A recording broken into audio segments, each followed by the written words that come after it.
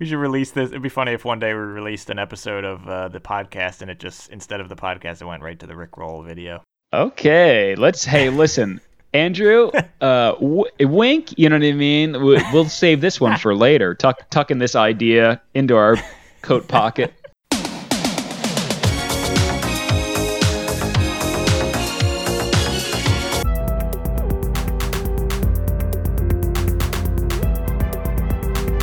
Two can play that game.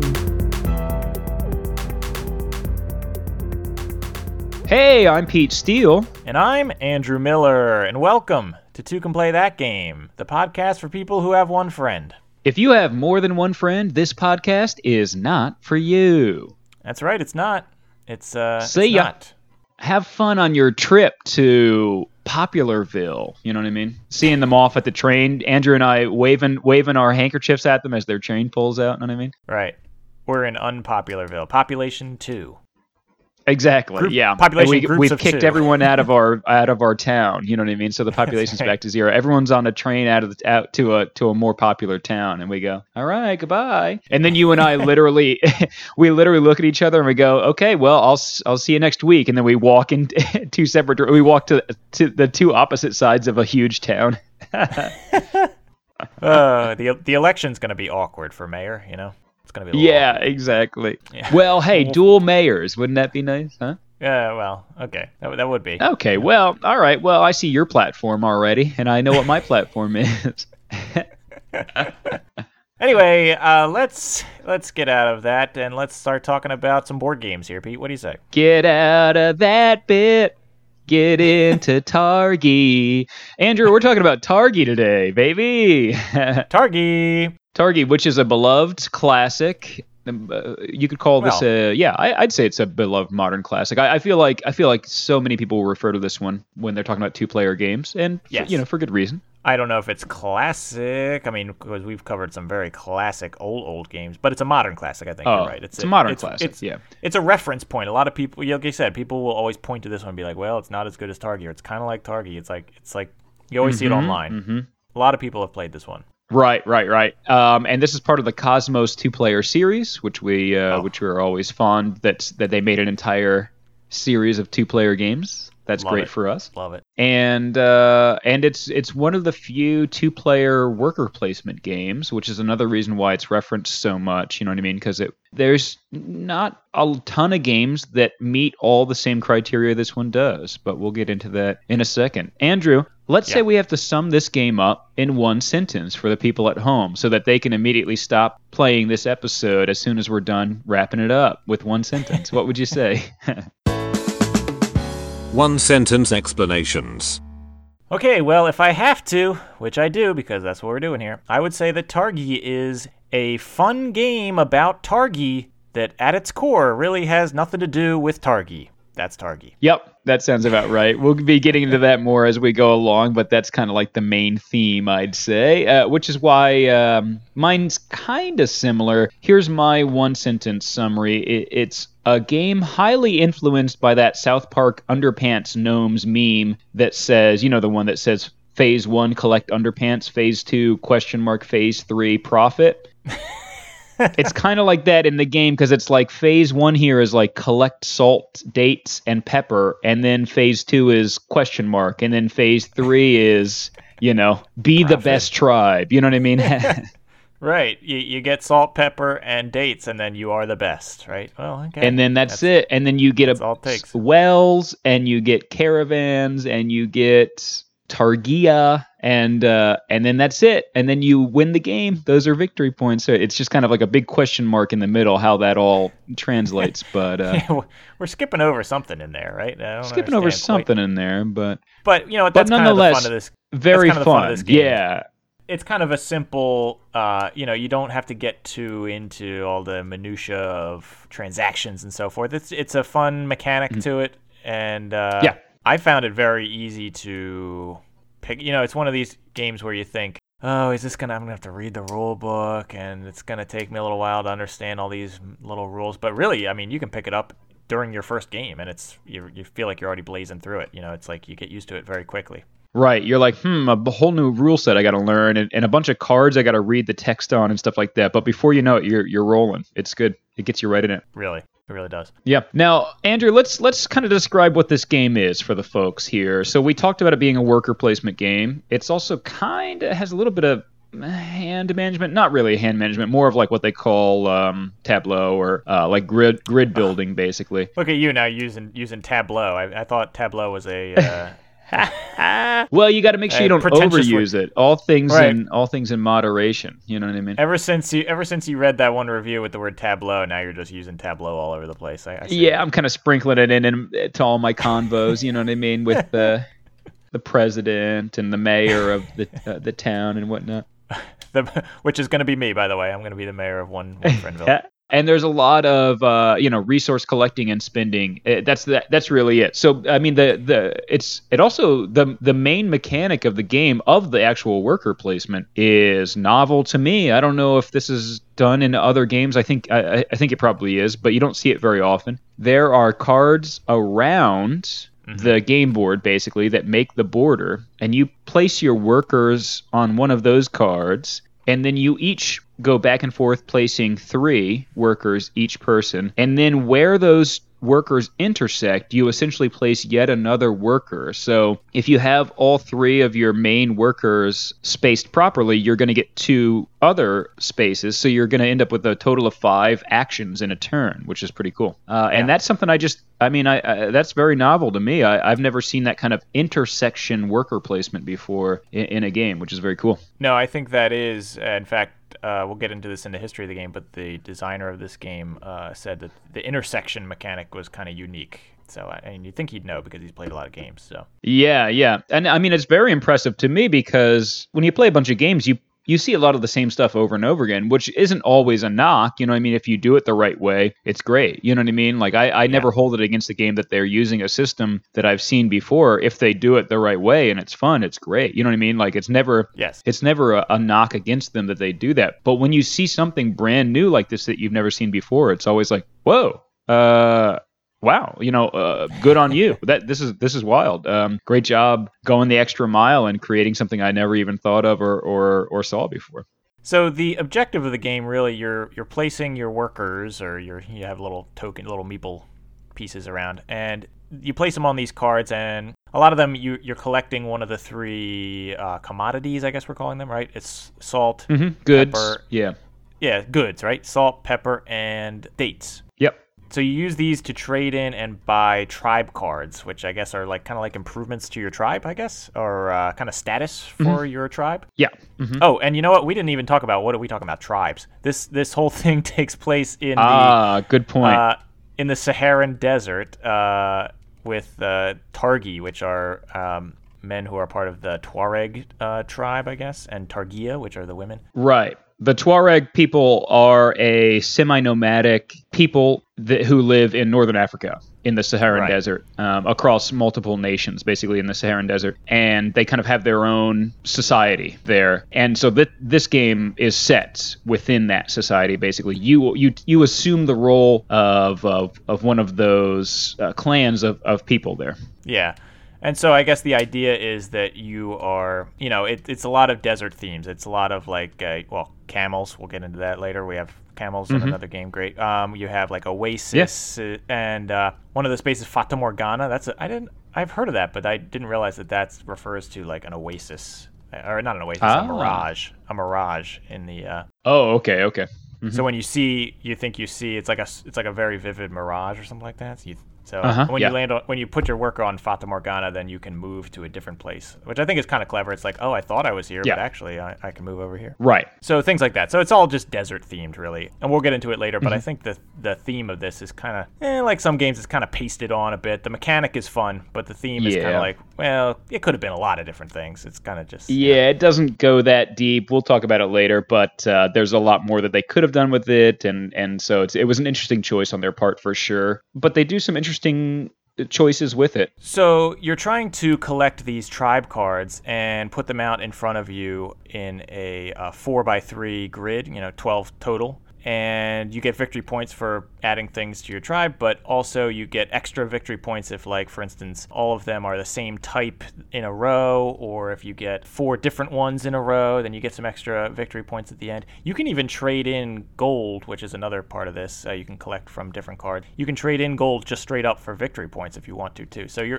the whole goal of the game is to collect as many victory points as you can by doing these things, and then when the game is over, which is... well, it ends one of 2 ways. When somebody has all 12 of their cards out in front of them, the game is over, and whoever has the most victory points wins. Or when the robber makes it all the way around the border of the game, which we can talk about now. Right. The robber is a piece that they introduced that essentially moves time along, because every new round they advance along one of the border cards, and once they get to the end, it's game over. They also introduced the idea of there's all 4 corner cards of the border is what's referred to as a raid, where the robber is essentially taking either goods or gold from you or victory points from you, depending on the raid card when it comes up, which is a whole another layer of depth, I think, to this too. That you have to be prepared 4 times a game essentially to pay the robber essentially, and you have to take that into account when you're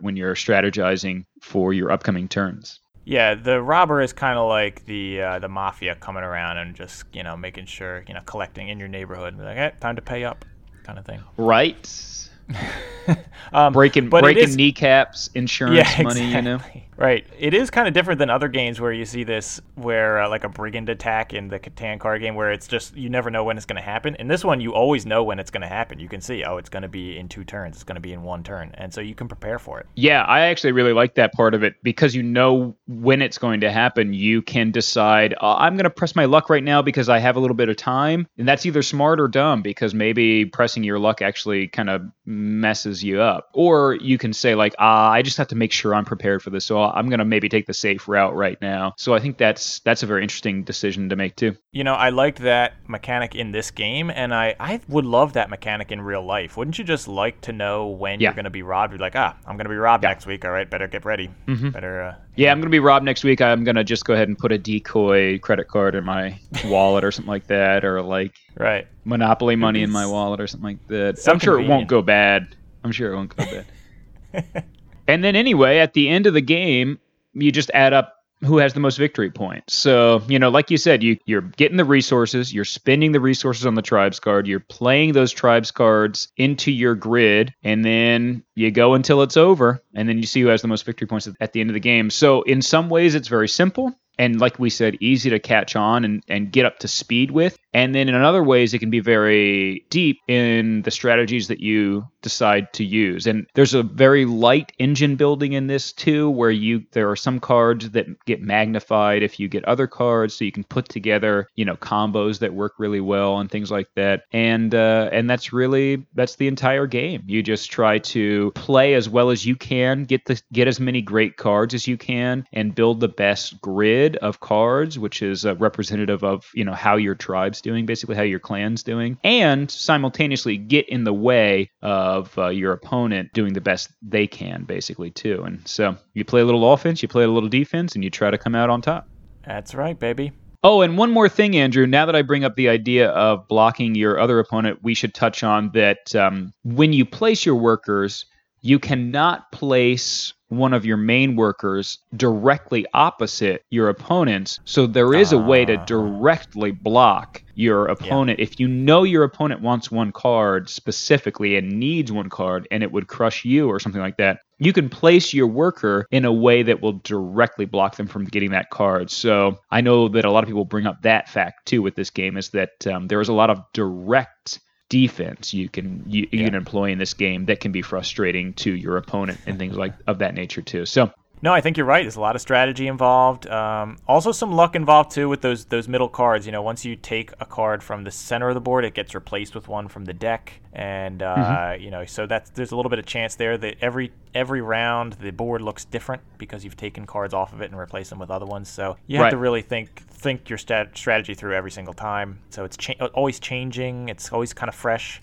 So you have to be flexible with your strategy too, because you might be pursuing something, and then just before you know it, the cards that you're looking for just are not coming up, and you can't, and you got to bail on it, maybe that strategy, or pursue a different strategy at the same time too. So that's another really interesting part of this game that makes it different from some other worker placement games. There's a lot of worker placement games where you have the same options in front of you every turn, basically, and it just changes whoever maybe gets the first crack at it or something like that. But you can always go back to the same things if you want to. And in this one, they're constantly refreshing. They're constantly turning over, basically, because like you said, when you take one, it gets replaced and becomes something completely different. So I think that keeps it very fresh as well. Yes, I agree. But Andrew, who's behind this game staying so fresh, huh? Tell me a little bit about the history of this one. Speaking of fresh, there you go. Okay, well, yeah. So I did research the history of this game as usual on the show, and this game came out in 2012, so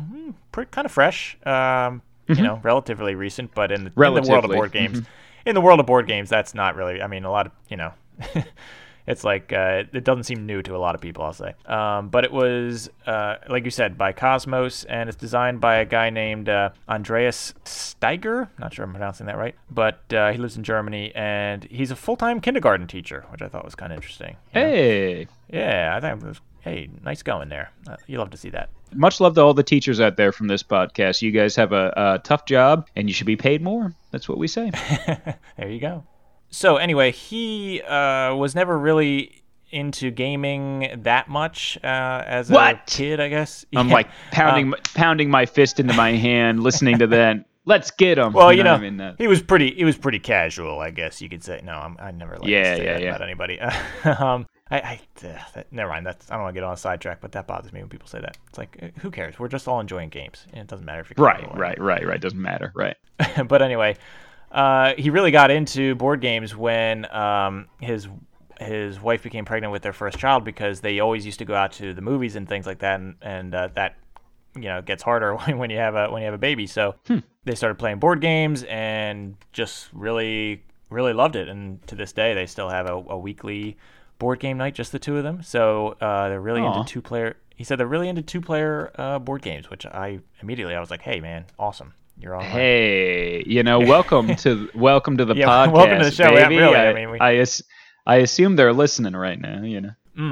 We'll probably have to tweet at this guy, see if he'll listen. Anyway, but anyway, he loved games with the worker placement mechanic, like we talked about, where you put people on there and then they get you something, right? Worker placement. Where do you want to place your people? Yeah, I mean, I'm a big fan of that too. I get it. It's one of my favorite mechanics. So yeah. He wanted to make a game where every worker you placed was responsible for more than one thing happening. So, because a lot of times you just place your worker and it's like, okay, then it's going to make this one. This guy's going to go chop wood and he's going to get the wood, and that's it for this turn, right? And that's it. But he wanted to do something where when you place a worker, it could potentially have two things happen. And that resulted in this unique intersection mechanic where like you had to have two of them intersecting, and that got you a third thing on the intersection of those two things. Yeah. So that was it. That was kind of the magic behind this game, and the theme came later. As is the case with a lot of these games, these game designers will come up with the mechanic first, and then the theme. They're just kind of like, well, what could fit in this? What would make sense? Yep. And he came up with a theme because he had just gotten a new set of Animeeples, which, for those of you who are not familiar, those are meeples that are shaped like animals from Agricola, however you want to say that. Sheep, I guess, and pigs or something like that. But anyway, the Animeeples that he had were white, brown, and black. And so he was using them in his prototype of this game as like the tokens. And he said, well, what could be white, brown, and black? And he thought salt, pepper, and then brown would be dates. And so he literally said in an interview that he said, I wonder if there are any people out there that trade these three goods. And so he Googled it and came up with the and sure enough, hey, there it was, the Tuareg people of the Saharan desert, which we get into in a second here, what the connection is there. Wow. But that's where he came up with the theme, really. And it was just a Google search that turned into the entire theme of this game, huh? Yeah, really. Wow. Reading a few articles about it. But anyway, he pitched the game to Cosmos. They loved it. He said they really didn't change very much of it. And then this is I was trying to look kind of. He's made prototypes for other games, but this seems to be the only game that has been published of his. In my light research, this was the only game that I saw linked to him as well. So besides the expansion to this, because there is an expansion pack, but and a couple other bonus tiles that I guess they put out at some point. This is it. Right. So it's all based on Targi. Everything that he's done is Targi. It's kind of like lightning in a bottle almost. It's like, wow, you made, because this got nominated for all kinds of awards and things like that. Right.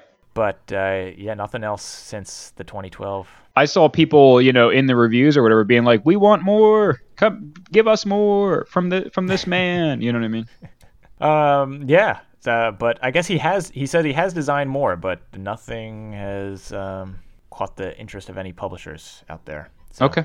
Yeah, I don't know. But he still teaches kindergarten and still plays games with his wife every week.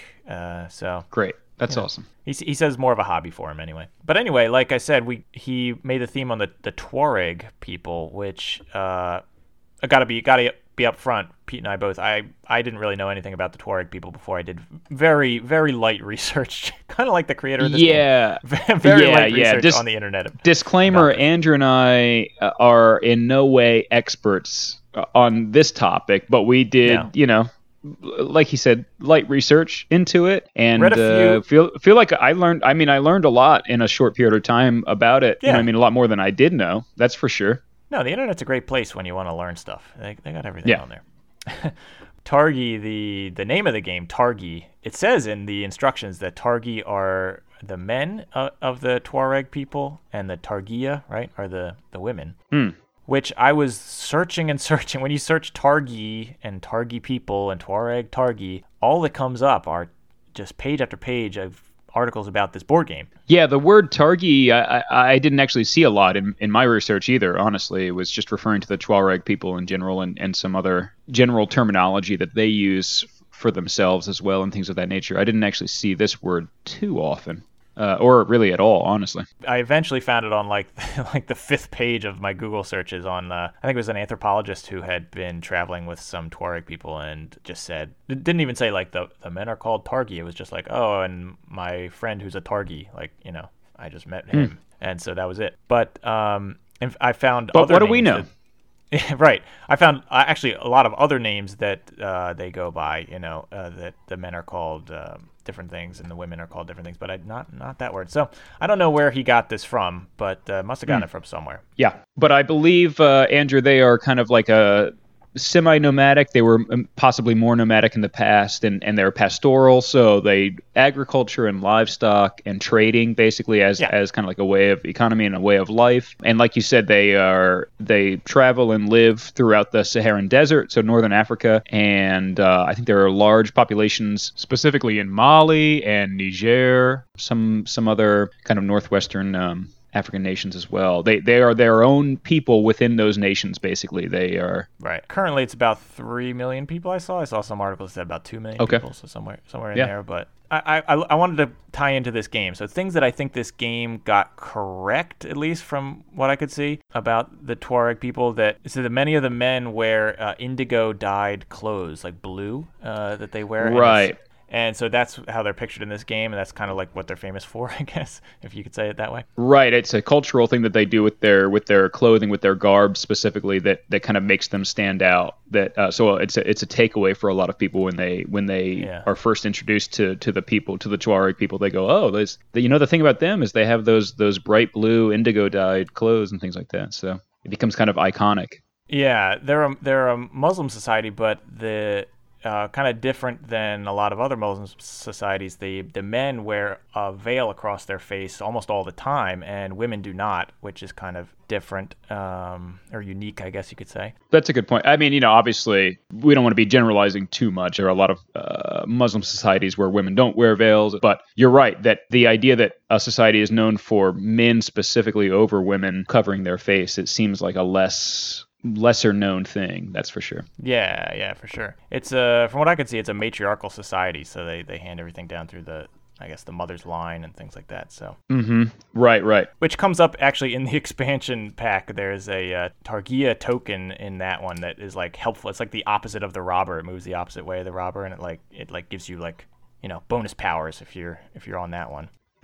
Anyway, in real life, they've had a pretty muddy past, I guess, with like French colonialism in the area, and of course when that like happened in a lot of the world when colonialism messed things up, because they then of course separated these areas into nation states, and then the Tuareg people are kind of left in the middle, like, well, we don't really belong in any of these, and that's caused a lot of conflict over the years. And plus there's also greater desertification happening, where like I guess a lot of people, the cities around there are getting bigger, and that's kind of like creating larger deserts, driving a lot of the water out of the area, things like that. So it's a lot of problems for them. And there's also a lot of uranium mining happening in their areas from these European corporations. So I feel like, a lot of things like that. Kind of follows a general trend in the world where there's kind of indigenous peoples who like to kind of live separately, but are being kind of squeezed more and more from the world around them, basically, who, like the world's shrinking as we know it. And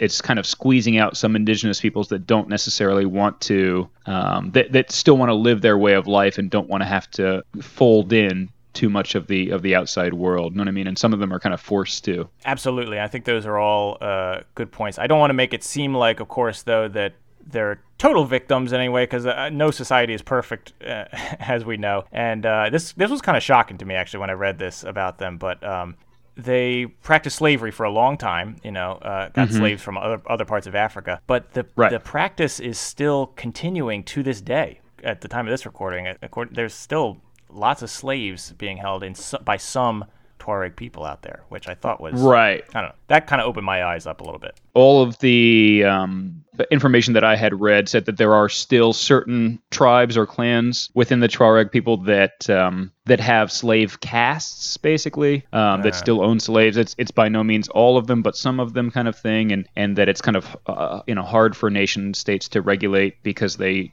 are kind of like live such a separate life than the rest of the people in the nation. And in and of itself, the Tuareg society is very stratified into castes, is what they say. And so, unfortunately, like a lot of human history, there are folks that are on the bottom, essentially, you know what I mean? And at the mercy of the folks that are at the top. And so, and there's a lot of, and that area, the mixing of a lot of different ethnicities and ethnic lineages that come together and mash. So there's a lot of history in the area that has led to some heartache, I would say, basically, and some bad blood between different peoples in the area and what it has led to for the lives of those people. So, I mean, Andrew and I can't even begin to parse it apart, basically, but it is all to say that I think one thing Andrew and I would both agree on is that after reading the small amount that we did on the Tuareg people, it is a very interesting idea for a German game maker to decide to, set his game. That's for sure. Well, and that's kind of that is the point of bringing all this stuff up. I know it's not very funny out there for all of you expecting a comedy podcast, but hopefully a little bit interesting. But I think it's kind of weird that a lot of these themes are pasted on. You don't really think about it. It just seems, kind of interesting. You're trading goods out in the desert. But when you really actually start to read about what the real life situation is, it's like, oh, okay, well, should we really be playing a game about this? So that's just one thing to think about out there. Yeah, it's interesting. So, I mean, the game goes a certain amount of into the society of these people. It is set there, obviously, but how deep does it go? How much do you see of it? I don't know. Yeah, it just makes you wonder. I would just wonder how much he read into their culture or anything, but I don't know. Maybe he knows more than we do, because like I said, we just did some quick reading on the internet. Yeah, good point. Speaking of quick reading on the internet, Pete, I think it's time to get a little bit lighter here on the show. What do you say? Let's get back to the real light reading, kind of like reviews on the internet. Oh, sure, Andrew. Why don't you go ahead and review on this?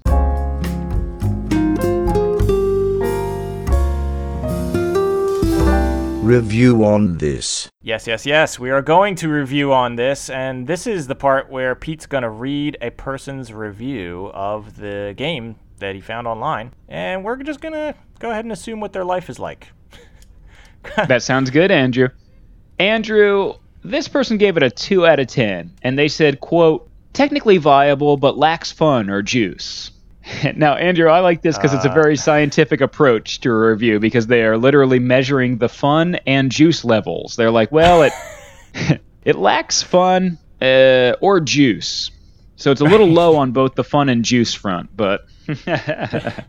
This one had some fun, but not as much juice. I like my game with a little more juice, a little less fun. I would like, ideally, I'd like to see a little more juice and just a tad more fun. You know what I mean? Just like pouring potion into the game. We're making lemonade here. Yeah. Andrew, this person gave it a 2 out of 10. They said, no talking, no thinking, no everything. Hate the game. And then in parentheses, they wrote, I'm sad about the money. Andrew, I think... Doesn't it seem like a full therapy session took place in this review? Like they're raging about everything that they think you can't do in this game. They're like, you can't do anything in this game. And then they finally admit at the end that they're just very sad about something else in their life and they're taking it out on Target. You know what I mean? I'm just sad about the money. Yeah. I'm just sad about the money. Like I don't even know what the heck they're talking about. I couldn't tell whether they're talking about the game still or not, but I hope they're doing okay. They're sad about the money that they spent on the game, perhaps. It could be. It's not an expensive game. I don't know. You know. No, like it's not. In fact, it's quite cheap. Yeah, it's actually very inexpensive, and people like that about it. So I don't know.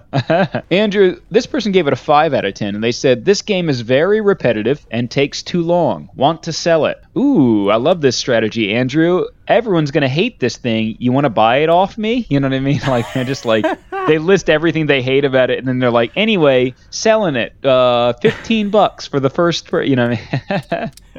Yeah, right. Somebody reading it going, I'm gonna hate this, huh? All right, you got yourself a deal. I hope they didn't just copy and paste this right into eBay when they... Exactly. This person gave it a 6 out of 10, Andrew. They said, I just wish the cards were easier to read and or had useful iconography to eliminate the need for reading the text. So many cards with hard-to-read font makes for a slower understanding of options. Okay, Andrew, this person just needs glasses, okay? You know what I mean? They just need reading glasses. That's what's going on, bud, you know? And there's nothing wrong with that. Yeah, wow, that's funny. I just disagree. I found like, there is some reading on the cards. There's some reading on the cards, but it's not like, it's the same 12 cards around the outside that you have to read. I mean, once you do it two or three times, you know them all. And this game specifically, a lot of the cards, like the outer cards specifically, have like more text, descriptive text on the back if you need it, but like, then they have the other side where there's like shortcut text and iconography on it. It's just like, they did a good job, I think, with the text. It's not too much, and I don't know what this person's talking about. I really just think they need glasses, and I'm just wondering, like, what, you can't bear to wear glasses? You know what I mean? So what that makes people ugly to wear glasses, huh? I didn't realize we're dealing with Brad Pitt over here. Get out of here! Just like taking my glasses off. Right. I will say that I wear glasses, but not all the time. I'll say that when I don't wear my Get out of here, Andrew. I'll say that when I don't wear my glasses, my house is a lot cleaner looking. And yes. And I look a lot better in the mirror too when I don't wear my glasses. So I don't, I'd say maybe that's the problem.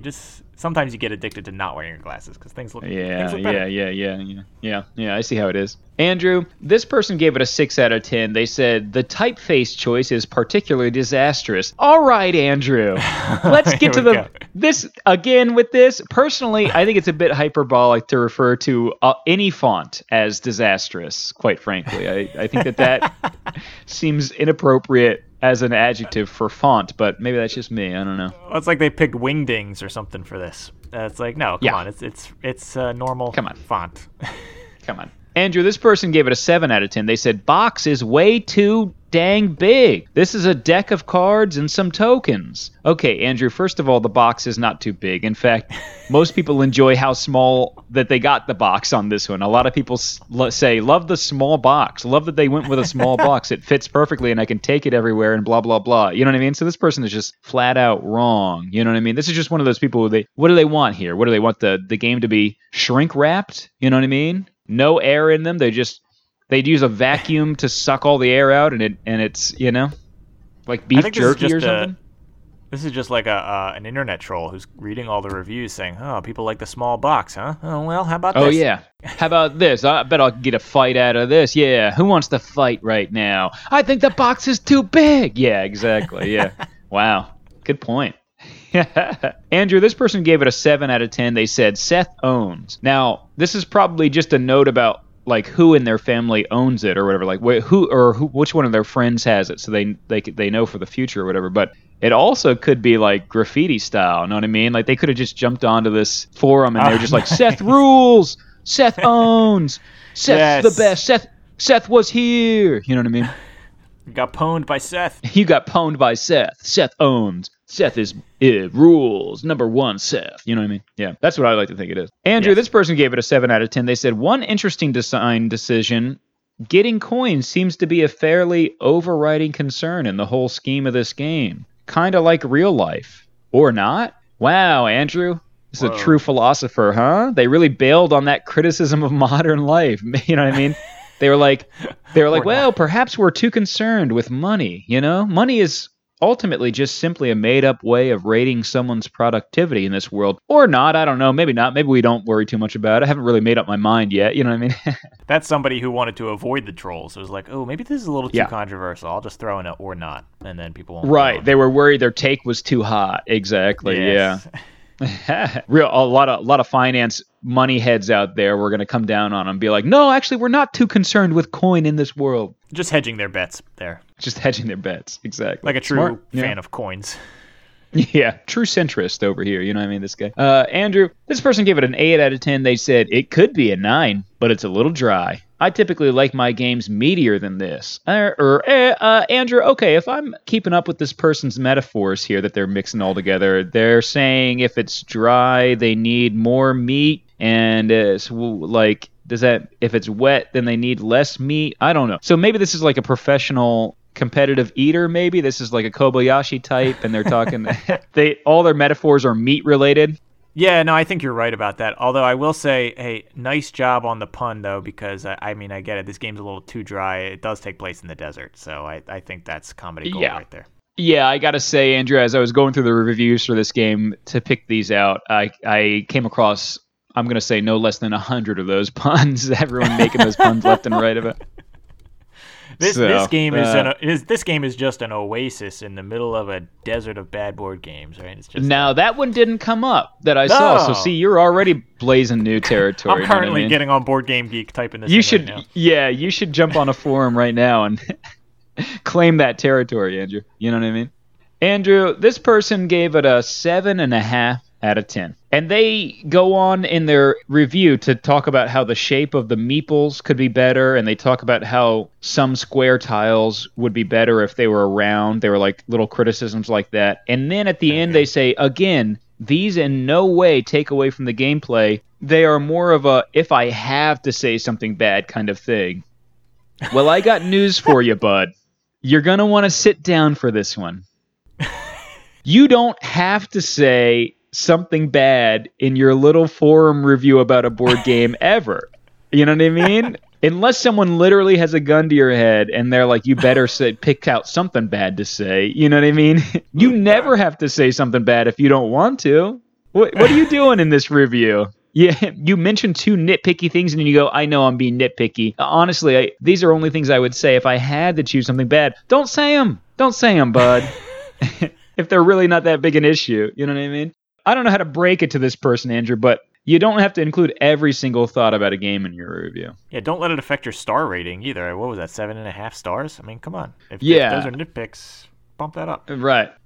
Andrew, hello. Is your doorbell going crazy right now, or am I? Did I get hit in the head with a Looney Tunes piano, and I'm hearing a melody? Can't tell which is which. Is it your doorbell, or am I currently have birds flying around my head? There's like a little canaries flying around your head right now. Mm-hmm. You tell me. I think, well, it's probably a little bit of both. Because it is Dr. Fraser Crane at the door. Dr. Fraser Crane, come on in.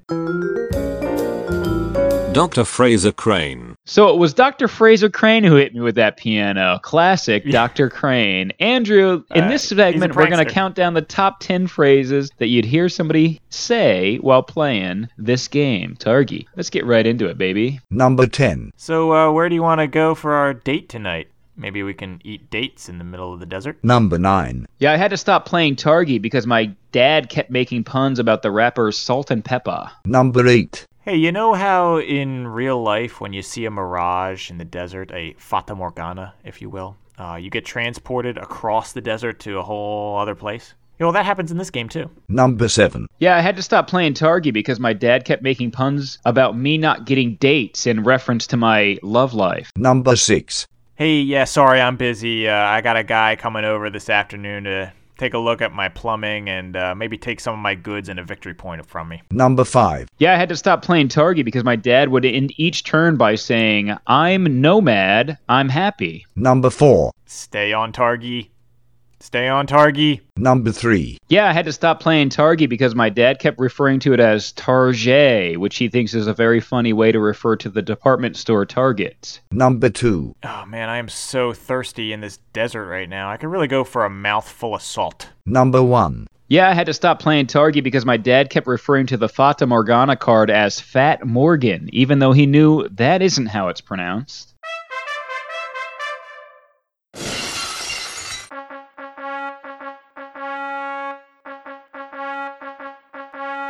Chess break. Okay, it's time for a chess break. You know, Pete, I feel like all those dad jokes were directed at me a little bit. I felt like you were just kind of making fun of my sense of humor, just a tad, because those were funny jokes. Those were funny jokes. What would have been you were kind of? Yeah, I was gonna say I would assume you liked those a lot. Yeah, they were funny, but I feel like you didn't think they were funny. So okay, whatever. After the first couple, Andrew, I started to worry that.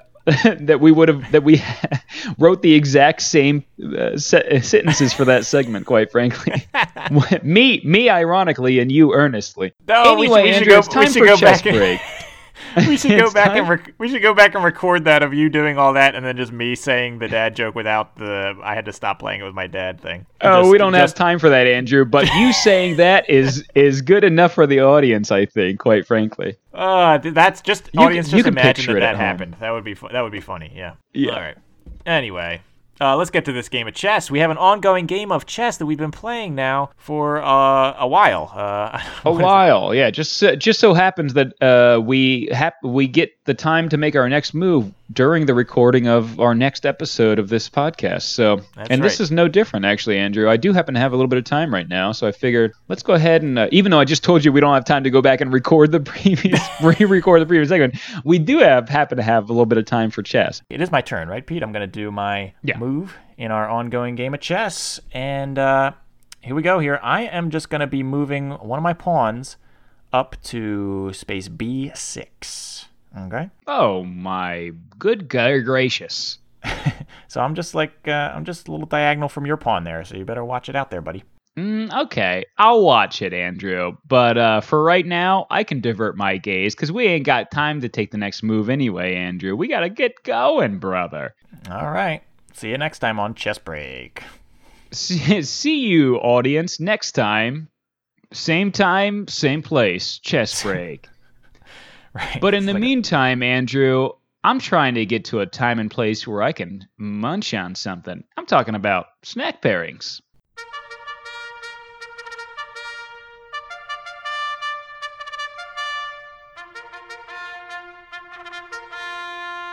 Snack pairings. Okay, so we're going to take a look at what foods would pair best with this game. Like when you're playing this game, you always got to have a snack with you, right? So what's going to taste best when you're playing a game of Targi? I feel like there's some obvious things. What do you think, Andrew? What do you bring in for this game? There's some obvious things we could go for here. My mind obviously went to the goods that are in the game, salt, pepper, but dates are in this. Now, one of my fave snacks to go for, they're super addicting, and it gets a little expensive sometimes. These things called, I'm doing a free commercial for Larabar. Have you heard of these? It's mostly dates and nuts. You heard about these things? You know about these? You heard about these? Larabars? You seen this? You heard about Larabars? Or Larabars, maybe they're pronounced? No, I don't know. Super good. So I'm going to be eating that with basically any game that we're playing, so that doesn't really count. That's a good point. You're pretty much always chomping on those bad boys. Yeah. So I'd just say you could really get any snack that you want for this game. Just go healthy and just go unsalted. Like if you get popcorn, just go unsalted. Pretzels, unsalted. Because this game already comes with salt. And so unpeppered. Unpeppered snacks. It comes with salt. So if you need some, you could just sprinkle some from the game right on it. So that's a good point. Don't need to spend the extra money on the salt. You already got some in the game. You already got some. Andrew, I'm going with a big old pint of ice cream. And that's just because, Andrew, I literally only put this segment in the outline because I thought it would be funny to say something that has nothing to do with salt, pepper, or dates. It was funny to me at the time, that's for sure. I went with salt, pepper, and dates, and you're just going with a big pint of ice cream. Yeah, this is what we call misdirection in comedy, Andrew. It's, where you get the audience thinking there's going to be one thing, and then you pull the rug and you do something else. And as you can see, it's going gangbusters, baby. Yeah, people are rolling in the aisles on that Big one. old pint of ice cream. Right, you say it like the "What's Up" guys too. Big pint of ice cream. That's gonna be viral. Well, it needs a setup. You know what I mean? It needs a setup where it's like, well, Andrew, this game, it's got a lot of great goods in this game, food-related stuff. You got salt, you got pepper, you got dates, and I'm gonna go ice cream. You know what I mean? One of those things. I bet there's a Ben and Jerry's flavor that has salt, pepper, and dates in it. It's called. And it's called the Targi. It's called Scoop or whatever. Yeah, it's called Targi My Heart Out or something like that. I don't know. That's pretty good. Yeah. Yeah. Nah, they're better at that than me. Well, listen, the whole misdirection in comedy thing, they didn't go over that in dad comedy school that I went to. So that's not. I just mostly go with puns. So. Yeah. Well, puns work great for you, Andrew, and quite frankly, they're great icebreakers. They go over great at parties. Oh, hey, Andrew, why don't we try to be the life of the party?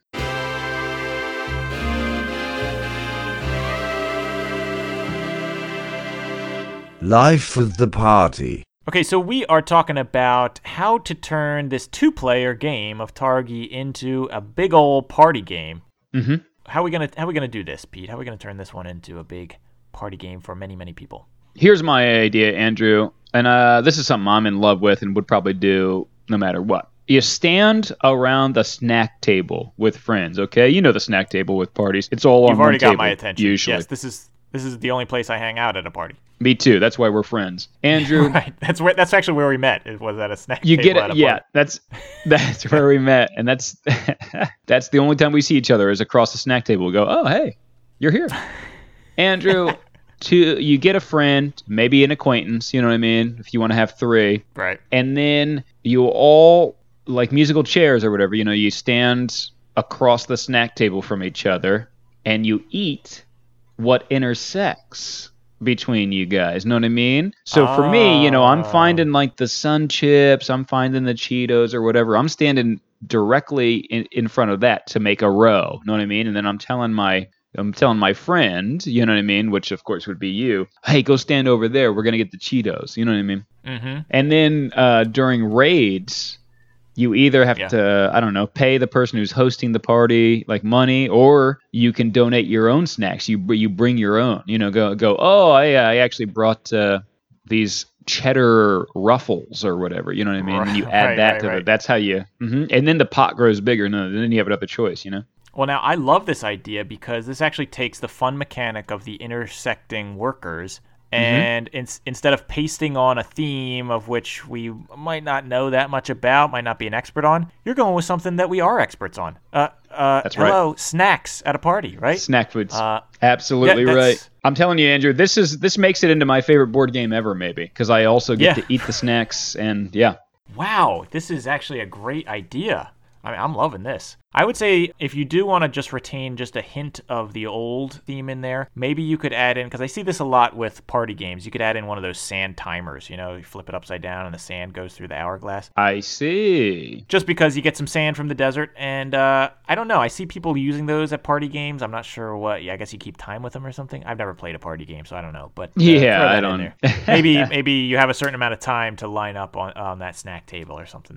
That could be, or a certain amount of time to eat the snacks, and then when it's out, you got to stop. That's what it is. Yes. Perfect. Mm-hmm.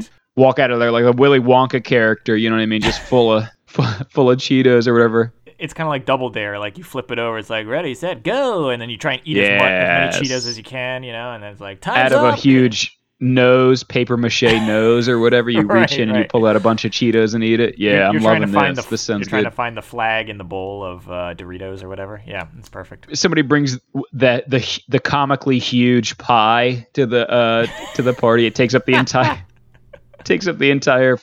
one entire floor of the party. You got to dive into there to get the flag. Yeah, it's like, oh, I hit a flag in there, and I brought Mark Summers to the party too. So let's get started. Ooh, famously prickly Mark Summers. That would be interesting. Yeah. Hey, he's a good host. This game would have been a problem for me a little while ago. I had a lot of orthodontic work done on my mouth, and eating those snack foods, the sticky things could cause a lot of problems. But did you notice? I just got my expanders out.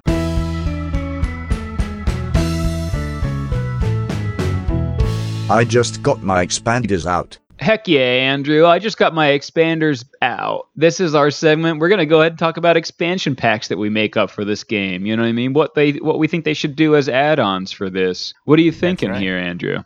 Well, real quick up top, I guess we should. I think we already talked about it a little bit, but there is one expansion pack for this game already made, the Targia pawn, which moves around the opposite direction as the burglar and is helpful. If you put your worker on that, it gives you some bonuses or whatever. Yeah, I've heard a lot of great reviews of the expansion of this game. Actually, people really like it. Yeah. So. It also introduces water as another commodity, which can be used as like a wild card, which I thought was kind of interesting. Oh, I like that. That got me kind of thinking about water in the desert, and maybe my idea for an expansion could be, I call this Mirage, okay? Or, maybe Fata Morgana. I don't know, that's a fun word to say, but maybe I'll call this Mirage, where on some of the cards, I think I've come up with other ideas like this for other games, but I love this. At the end, you thought it was an Oasis card, but actually, nope, it was fake. It was a fake Oasis, and you don't get the victory points for that Oasis that you picked up. Right. You're right. This is something you've touched on before, but hey, if you got something good, I think there's a mechanic that I like, and I think if I made a game, I would put this in where you think that you won, but then you didn't. I just think it's funny. Andrew, the game. You think you won, but you didn't. That's the whole mechanic behind it. Yeah. Every turn, one of you is chosen as the winner of the game, but then you turn it, and then you're not. That's just how the game. I'm workshopping it. I'm coming up with Andrew the game. I liked it. I guess it was more of a maybe it could be more of a strategy. Like I liked it in, I don't know if you remember way back. We've played it a lot. The Star Wars Empire vs. Rebellion game. There was that one card where you could play it, and it's literally the card is like the person who wins loses, and the person who loses wins. Right. And and each player had one of those, and you could play it once, but you had to play it before going into the round, so you didn't know if it was actually going to be in your. You could play in a way that actually you didn't want to play that card. Yeah, it was. I thought that was a fascinating part of that game too. So maybe now I'm expanding my expansion. Maybe my expansion pack is like that. You have kind of an objective card that you secretly select at the beginning. I'm just going to steal it right from the game, and then just steal that mechanic. Yeah, I like that. Yeah. And then one of the cards in there's other cards too, but one of the cards that you can pick is Mirage. So all the I guess Oases that they got victory points for don't count or something like that. Yeah, I like that a lot. And I like the addition of objective cards too. I think that's really cool. I think that's a whole nother layer that would add. There are a lot of people out there who think that this game needs a little bit of extra something. And I think that would add something to it. Yeah. The idea of pursuing specific objectives as well, in addition to just the normal victory points thing, is cool. Wow, that was a live expansion pack development session right there, people. That's how games are made. That was cool. Get this man on Kickstarter stat. Know what I mean? I'm just gonna start doing a Kickstarter for a Targi expansion pack until I get sued for existing intellectual property. Yeah, exactly. Right. Andrew, my expansion is going to be based on the music of that area. That's one thing that they never touch on in this that I think is a big part of those cultures. I myself kind of backdoored into the Tuareg culture via music. I didn't know a lot about this area or these people, but I did already know some artists from that area and some genres from that area of music specifically. There is very well-known... Yeah, there's a very well-known band called Tenarewin, which is all Tuareg people who play electric guitars and various other instruments, but they are one of the most well-known groups of musicians from a genre that is referred to by many names, but one name is the Desert Blues, which are from the Saharan area specifically, where they mix together blues, rock, and also the traditional music of the cultures in that area to kind of form a brand new genre of music. And it's very good, I gotta say. I mean, I just stumbled upon it myself through various, places to to find new artists and whatnot. And then when I saw this game and we were playing it, I went, it's that area. You know what I mean? It's that culture that this comes from. Oh, so you knew about that before? Yeah, wow. Exactly. I knew about this many years ago, way before I even knew about this game. And music in general in that area is huge. And if you go and you look up like the music of some of these, not only the Tuareg people, but just Mali in general, there's tons of writing about it, tons of artists about it, tons of mixing of genres in that area. And it's just a very fertile region for music, I feel like these days. It almost seems a slap in the face to not include it, I think, in any kind of depiction of this area, at least from my point of view. So I'd say we need some of that. You know what I mean? So I think you could do all sorts of things. You could have something as simple as just like mixing in instrument cards as goods. You know what I mean? Like this game is very simplistic in the goods. It has salt, it has pepper, it has dates. I don't know if that's really representative of everyday life experience of these people, just those three goods. So what if we had maybe some instruments in there? You know, like I said, they have done a lot of great stuff with electric guitars. There's a rich history of stringed instruments specifically in this region and with these people. And guitars themselves were introduced post World War II, and so they've really taken up guitars over there, and now they do a ton with electric guitars over there too, despite being based in the Saharan desert. And so it's really cool. I think you can mix in some of those instruments in there as goods cards, and then just overall maybe just have music and dancing contribute to the victory points, because there's a lot of economic stuff going on in this game and that translating to like success. But what about just happiness in general being a success point? You know what I mean? And that can include concerts and dancing and things like that. I just kind of want more slice of life stuff, you know what I mean, beyond just markets and trading. You know what I mean? And I think music would be a good way of doing it. It's kind of like when you used to play like the old PC games like Civilization or whatever, and once you established a certain amount of wealth for your civilization, the people would get angry if you didn't have the arts and things like that in there. Exactly. You know, I think that's a great point you could throw in this game. I would say, though, I'm just going to expand on this idea a little bit. I think when you have this expansion pack, you need to send it out with like a little scan. What do they call those? QR codes, where you can download some of this music from some of these artists or something like that. Yeah. I think that's a great way to do it. You could introduce a lot of this music to people who might otherwise not find it. Because there's a lot of artists from this area that are fairly well known among many circles. You know, Alia Farka Touré, Tanara, when I mentioned, Bombino is another artist, and their profiles are rising, and people are from all over the world are discovering these artists. I feel like as time goes on more and more, which is I think very important. Either that, or if you really just want to upset people, you could include instead of that, you could just include a cassette tape of this music and be like, oh, what am I going to do with this? Oh yeah, right. Or you could just have it just goes to the Rickroll video. If you want to be the ultimate troll, you know what I mean? I don't know. Hey, we have been talking about this great game and this theme of being out in the desert. This game does include some cards with some people riding on camels. Now, you know, here on Two Can Play That Game, we love camels. And so we got to ask the big question. How thirsty are these camels? How thirsty are these camels? Yeah, that's right, Andrew. It's time for How Thirsty Are These Camels? We're going to revisit this segment as we have another game with depictions of camels. In this one, Andrew, we don't see them that often. They're basically just on one style of card, and it is, we see a depiction of a man riding a camel. And what do you think, Andrew? How thirsty are these camels looking in this game? Well, I gotta say to be honest, they don't seem that thirsty at all. A little disappointing, actually. No, in fact, Andrew, I'd say these camels seem extremely satisfied. I don't think they're looking for anything at this point, Andrew. I think they have everything they need, and they're being well taken care of, and, they don't need me or Andrew at all. No, in fact, I'd say it seems like they're actually kind of in the middle of some very important work. We're probably actually bothering them at this point. So, Yeah, that's right. Why don't we just get out of here, Andrew, and leave them to what they're doing? I actually feel a ton of shame that I was trying to figure out how thirsty these camels were. Wish you the best, and good evening. Yes, I'll log off my phone now.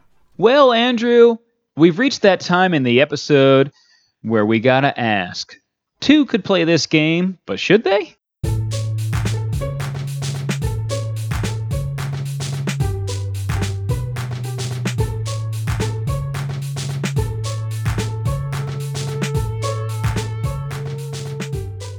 Two could play this game, but should they? Okay, so this is the big question of the show. How sure are you that two people should play this game? We're going to go from 0% to 100% being the best game ever in the world. So what rating are we going to give this game? Pete, what do you think? Andrew, I'm going to go ahead and give this game a 79. I am 79% sure that two people should play this game. I very much enjoy this game, Andrew. I like playing it. I actually want to play it more, which is great. So yes, I wanted to give it something high. But that being said, we've mentioned that the theme just doesn't go that deep, maybe. Maybe it wasn't thought through as fully as it could have been. And to me, I feel like that kind of sets it off a little bit. I can't give it too high a rating because of that personally for me. When I heard that there's a game that's all about, semi-nomadic pastoral herders, farmers, traders in the North African desert, I'm like, that's very cool. But then you open the game and the only goods are salt, pepper, dates, you know what I mean? And there's just like some cards are water wells and some cards are just camel riders, and that's basically as far as the theme goes, you know what I mean? I want more, you know what I mean? I wanted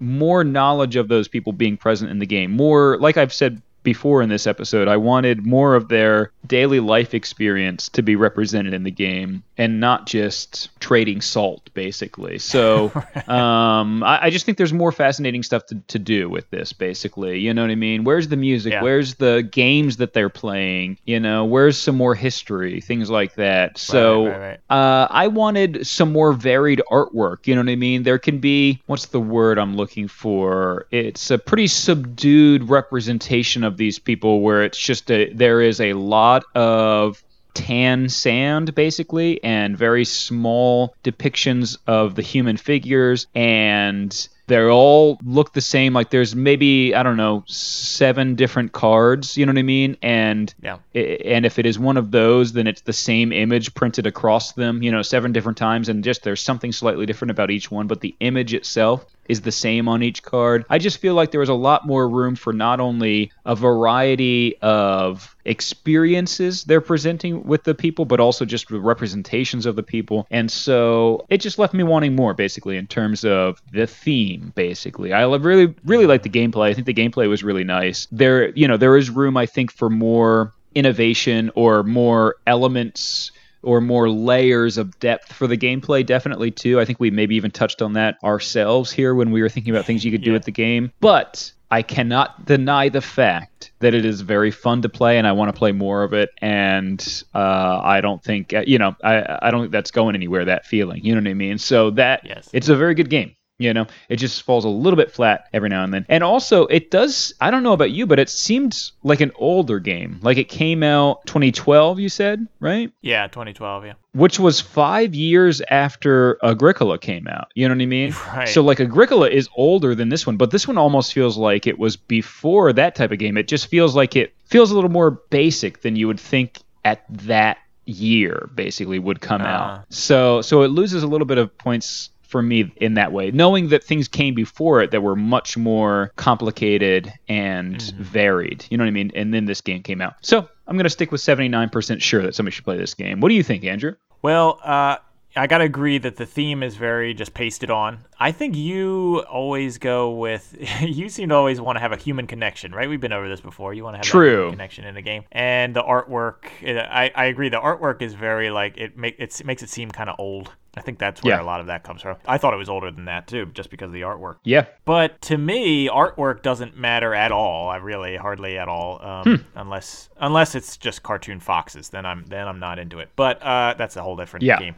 But no, it doesn't matter to me too much. The whole personal connection doesn't matter to me that much. I kind of wish I didn't read into. I am glad that I read into the history. I learned something about the Tuareg people and all that. But you're right. They left a lot out of this. But the mechanic is so fun to me that this might be my favorite game, or the most fun of a game that we've reviewed so far in the show. I really liked it. I'm gonna give it a 96% sure that two people should play this game. Andrew, you love this game. I do, and you're right. I just want to keep playing it. We were playing, so we after, we played this game several times and we have to play other games for this podcast. And I feel like when we play other games now, I'm just like, you want to get a quick game of Targi in before we play these other games? Because I just love it that much. I don't want to play other games. I want to play Targi. Well, that's good. The thing that I really like about it, I think, is that because of that intersecting mechanic, you always have something going on.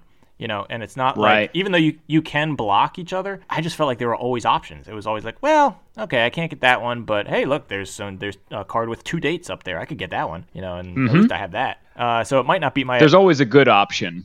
It might not be the best option, but it's a good option. Exactly. It's not my objective that I was going for, but I could do this, and now all of a sudden, hey, now I have a bunch of dates. Maybe I could actually do that. So the strategy changes on the fly, and I just love that you're always getting something. I never felt like I was just like, oh, I'm defeated here. I'm just kind of slogging through this. It's like, I don't know. I felt like it was always moving, and it moves so quick too. Even after the first or second time, you're already a pro at it, and you're moving quick because you know what all the cards do. And I like the pace of the game. Yeah, for sure. Like you said, you want it to be a little bit more like Agricola, and I think if you added in all those other things, it would be more complicated like that. But to me, simpler is better at this point in my life. Honestly, I just want something that's easy enough for me to understand, goes quick, and is addicting. And this game checks all those boxes. So 96. I mean, it's not higher just because I think of the theme. Like you knocked it down a lot for the theme and the artwork and all that. I would almost put this at 99 or 100 if it weren't for that. If they had some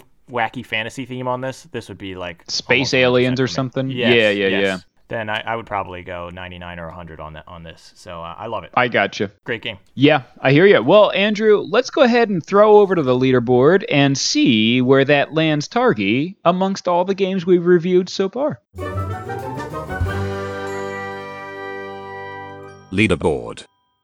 Okay, so we're bringing up the big old leaderboard. You gave it 79%. I gave it 96%. So we're going to average those two scores out for a final score of 87.5% sure that 2 should play the game of Targi. Ooh, yeah. Now that puts it at number 5 on our list of games so far, Andrew. That's pretty good. That's in top 5. We don't get too many of those. We haven't had one break the top 5 in a long time, actually. We don't, Andrew, you're right. There aren't too many of those. In fact, there's 5 in the top 5, and there always is.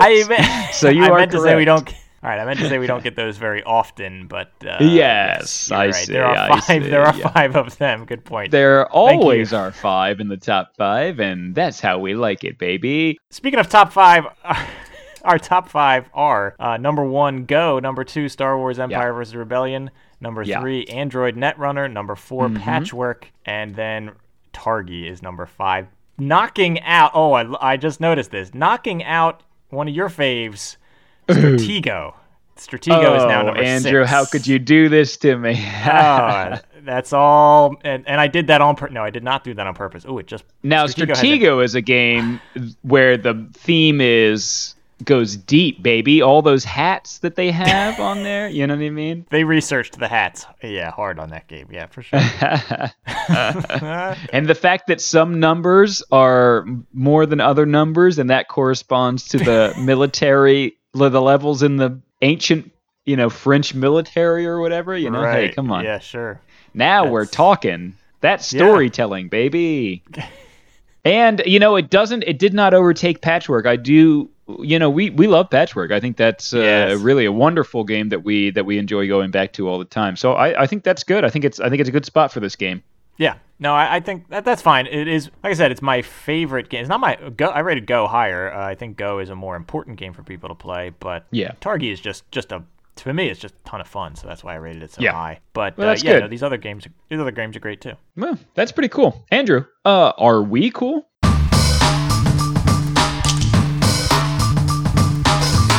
Are we cool?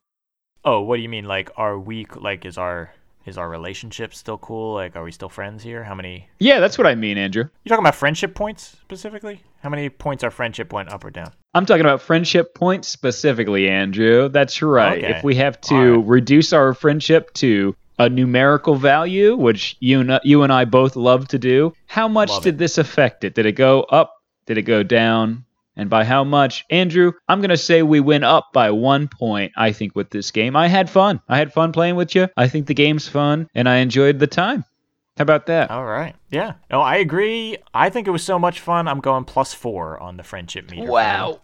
Yes. Just because, like we said, you can't foil each other too much. Even when the other person does get in your way, I don't get too frustrated because I'm like, well, okay, that's fine. I can still do something else. So right. I still have another plan on the board. And you are kind of an adrenaline junkie who seems to really enjoy when fate throws something at you and then you have to redirect. You know what I mean? I think you're a little more unique in that than some people who play board games. You know what I mean? You like that. You thrive on that stuff. So. Well, that's why I always want a game where at the end you find out that you actually lost when you thought you won. I just love chance. I see now. I see. It's all kind of becoming clear to me. No, I do love elements of chance in board game. I think it's when the chance is weighted more towards chance than strategy. I like it better. It's just more fun for me. Yeah, and that means you and I are cool in this instance, baby. Yes. We're cool. This friendship is rock solid after this game. Yeah, we're very cool, which is good because we're playing in the desert, so we want to stay cool. Now there we go, back to dad school, dad joke school, baby. And that's a great note to leave it on, Andrew. We got to get out of here, but I hope that everybody listening does tune in next time, unless of course they get another friend. Oh, that's right. In which case, they're going to have to tune into a different podcast for 3 players. It's called Head, Shoulders, Threes, and Toes. That's right. That's the podcast where they review 3-player board games in the style of nursery school songs. Plenty of dad jokes over there, too. Head, Shoulders, Threes, and Toes. Yes, plenty of dads, too. Know what I mean? Yeah. Head, shoulders, threes and toes. That's their theme song. Yes. I think that's maybe. You think that's now, common careful, that property? might be copyrighted. Yeah, I was about to say, what's the name for that when it's public domain? Public domain. That's right. You think that's public domain now at this point? Who do you think wrote that song? You know what I mean? Listen, Mozart if it's not public domain, I owe somebody a lot of money. I'll say that in my house. That's right. Yeah, you've been singing it. Yeah, your iPhone has been compiling. You know how your phone listens to you? Well, it's been compiling all the times you've been singing it. You know what I mean? So. Well, that's true. Get ready. Your bill is increasing every year. Basically, just wait until the central government sends you the bill. I love surprise. It's kind of like that surprise at the end of the game. They say, "I think I had 1 life," and they send me a giant bill at the end of my life. Oh, I actually lost. You're about to retire, and they're like, "Not so fast." You actually. They flip over the tile. It was fake the whole time. No. Bye.